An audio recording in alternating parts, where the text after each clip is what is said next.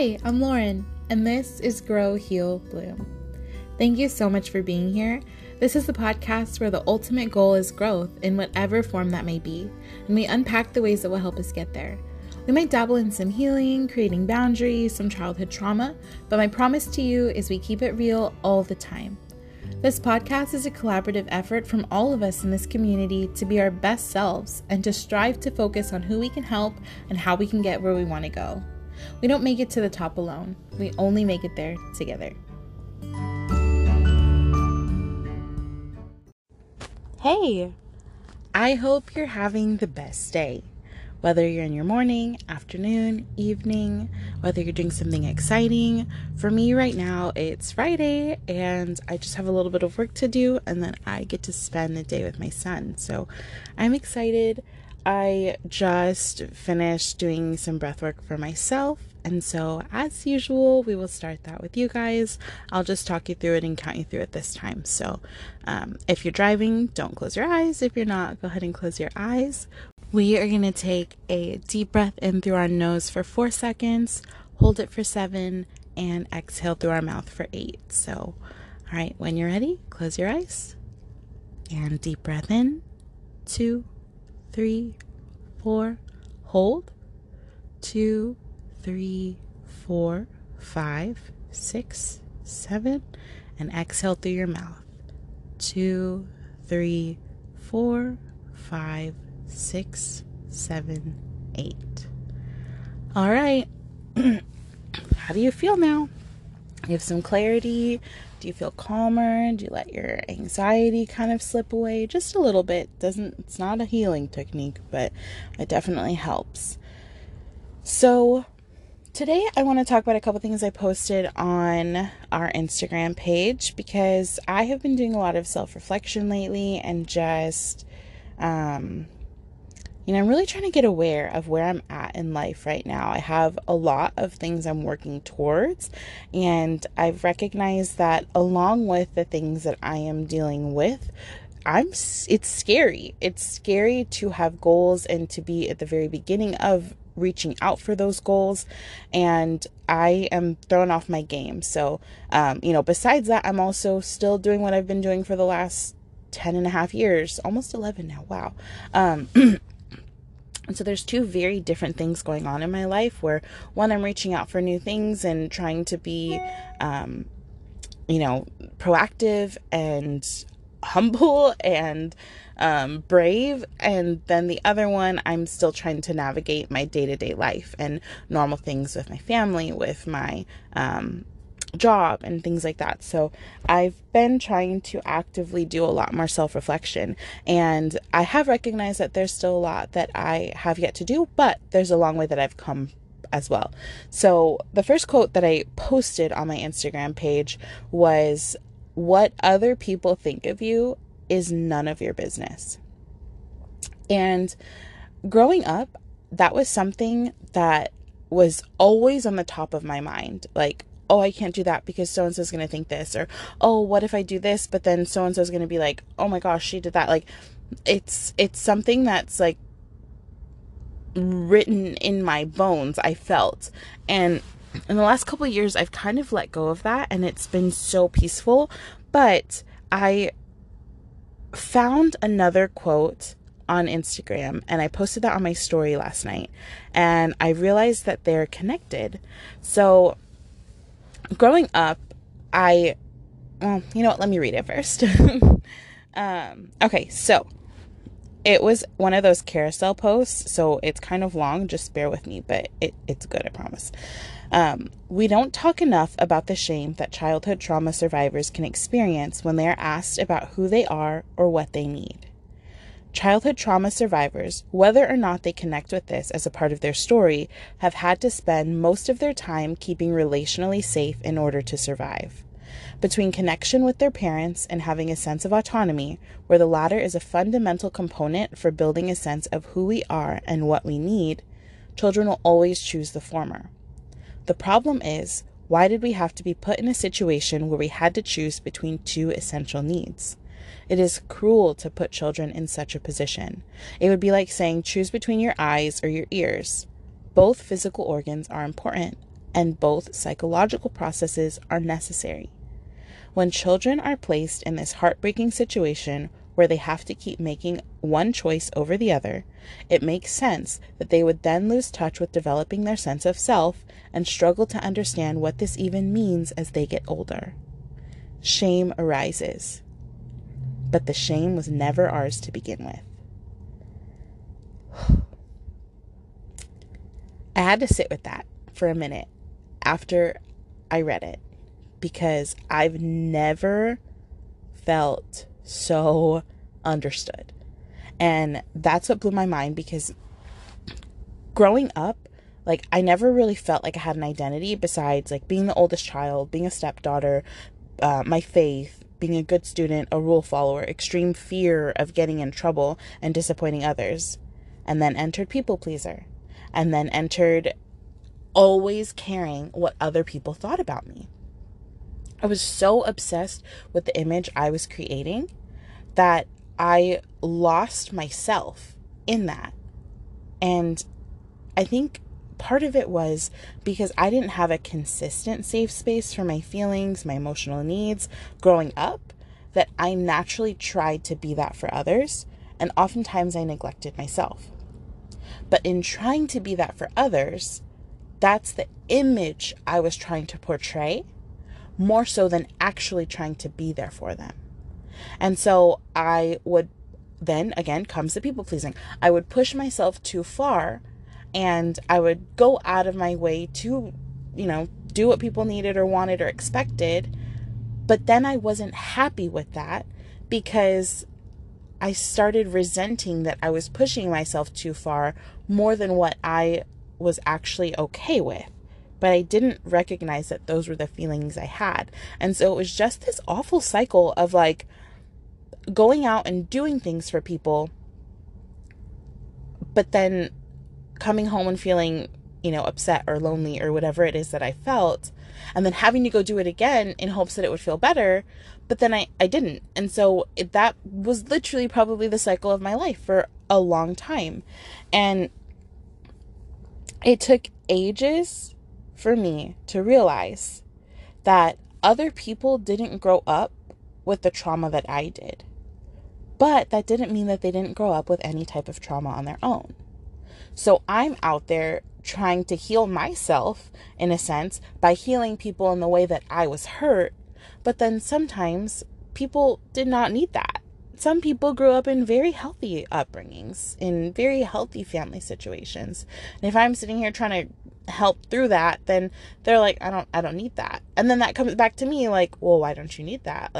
So that's something that I've really been sitting with for the last 18 hours, and realizing that that's kind of what was happening. And so then it goes back to that first quote, what other people think of you is none of your business. So also growing up, I had this self-image of who I wanted to be.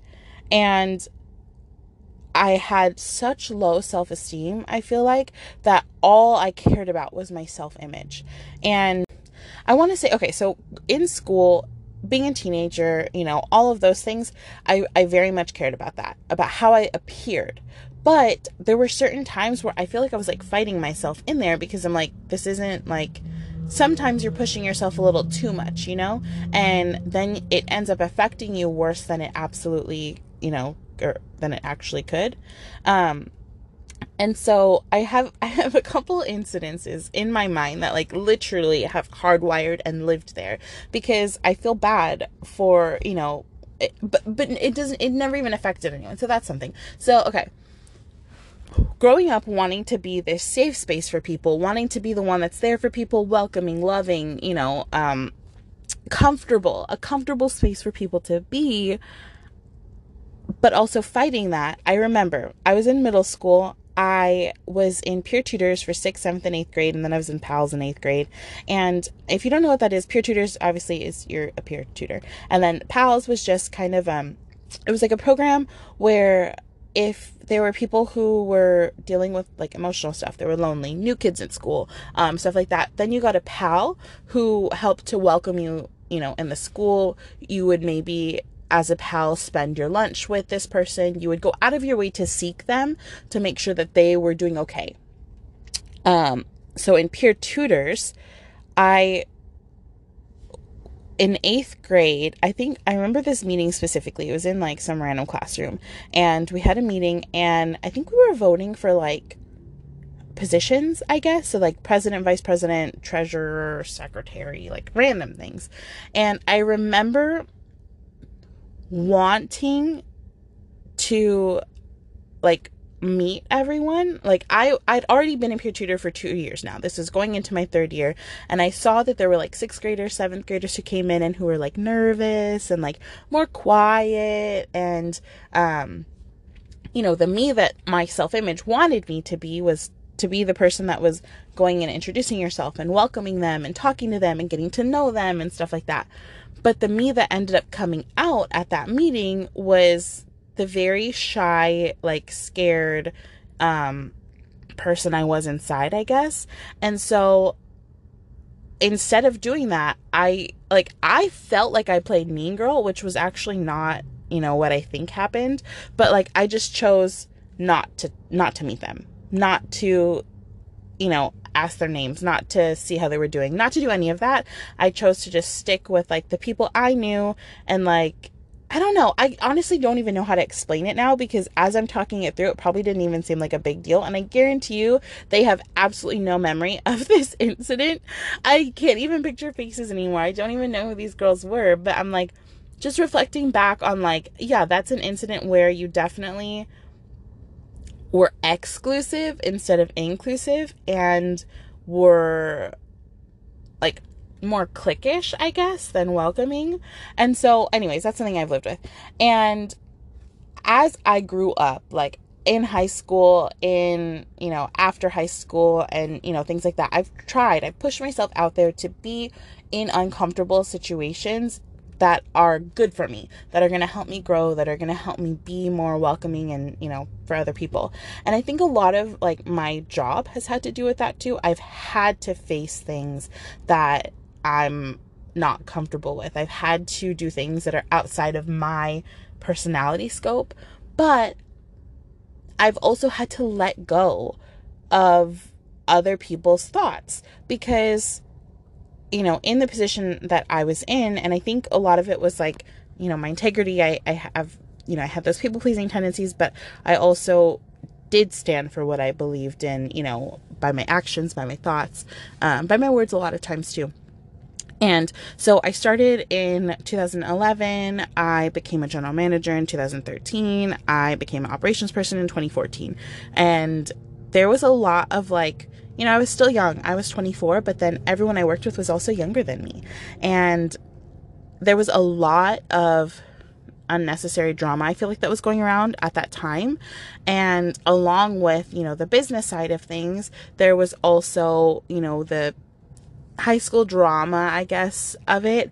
And a lot of things were being said about me that I knew weren't true. And I felt the need back then to go and fix it, to be like, no, this is actually the scenario that's happening, or no, that I never said that, or, oh, I did say that, but this is what I meant by that. And through the years, I've honestly let that go, because it really doesn't matter. But when you're going through life, there are so many versions of you that are out there in the world because of who you've met. The person that you chose to hold the door for is going to be like, oh, wow, that's a nice person who was raised right. But if you're not even paying attention and you're in a rush, and the next day you're running out the door and you don't hold it for someone and it slams in their face, they're going to be like, oh, well, what's up their butt? Those are two different realities of other people, and that builds their perception of you. And there's nothing you can do to change that. Now, digging deeper into, who your friends, your family, your not friends are, you absolutely have done things to make everyone feel a certain way. Now, is it solely on what you've done to them? Is it solely on what you've said to them? No. A lot of it is their own image of themselves and how they choose to view the world. Their own perceptions are built on their own life experiences and their mindset, where they're at in their, in their own mental health. So it makes absolutely no sense for us to be hung up on what other people think of us, because we cannot control how other people think. And that is so freeing. I know I say that a lot, so I really was trying to find another word, but it really is freeing because you're not holding yourself slave to the thoughts, wants, needs, expectations of other people unnecessarily. Does that mean screw the world? I do what I want. I live how I want? No, it doesn't, because we do still have an expectation to show up in society, to show up in our friends and our family's lives in a certain way. And that is respectful. That is polite. That is helpful. That is however we need to be to support each other. And that's when your confidence grows too, because when you realize who you are, and you realize that other people are going to view you however they want to view you, then you're going to start living your life how you want to live it. When you're truly comfortable with who you are, when you stick to your virtues, when you know what you stand for, you stick to those things. And that's what makes people gravitate towards you. On the flip side of that, if you're still searching, or if you there are people who know who they are and know who they want to hold themselves up to be, and they put on this fake persona and they show that to the world. And when you have to build that persona when it's not who you naturally are, it's exhausting to live a lie over and over and over again. Because not only are you living a lie, you have to remember the lie that you have told. And then when you start with one lie, more come inevitably. But when you just put yourself out there and you show who you are, not only is it more freeing for you, not only do you feel lighter and happier because you have nothing to hide, but you're also free to do the things that you want to do. You're free to let go of people who might have only wanted to be in your life if it was beneficial for them. You're free to find your crowd. You're free to do all of these things that maybe growing up you thought, oh my gosh, I could never do that. Oh my gosh, that's not me. Oh my gosh, I wish I could be that person. And that's a phrase I will say I've eliminated from my vocabulary. I wish I could do that. There is and there isn't. If you wish you could, you do it. Anyways, before I get too much into this, I just wanted to say this was something that I feel like was a little bit of a breakthrough for me reading. And hopefully this is something that benefited you as well. I just feel like if you're still someone battling what other people might think of you, if it's in a healthy way, if you're worried about what your boss thinks, if you're worried about what your significant other's family thinks, if you're worried about, people in your faith and what they look at, those are good things to be concerned about, but you still have to have the confidence to be who you are in those lines, in those boundaries. Don't lose yourself in worrying about what others think of you, because at the end of the day, you are the only person you spend your whole life with. Just before you close your eyes every single night, you are the only person who's in your mind. You're the only person who you have. And you have to make sure that you're creating a safe space for you. You need to make sure that you are nurturing and caring for who you are so that you can be who you want to be. We could probably talk about this for a while before I start talking in circles, but I'm going to end it there. Just don't forget that you're the one you live your whole life with. Thank you so much for being here. Thank you for listening. I would love to hear your thoughts on this episode, but I'd also love to hear your thoughts on anything else you'd want me to go over and discuss. As always, our Instagram profile is grow.heal.bloom. We're currently on Spotify and I think Google Podcasts or something, but we're working on Apple Music right now, so I'm so grateful for you. I'm so grateful for this. Thank you. You've got this. I have faith in you.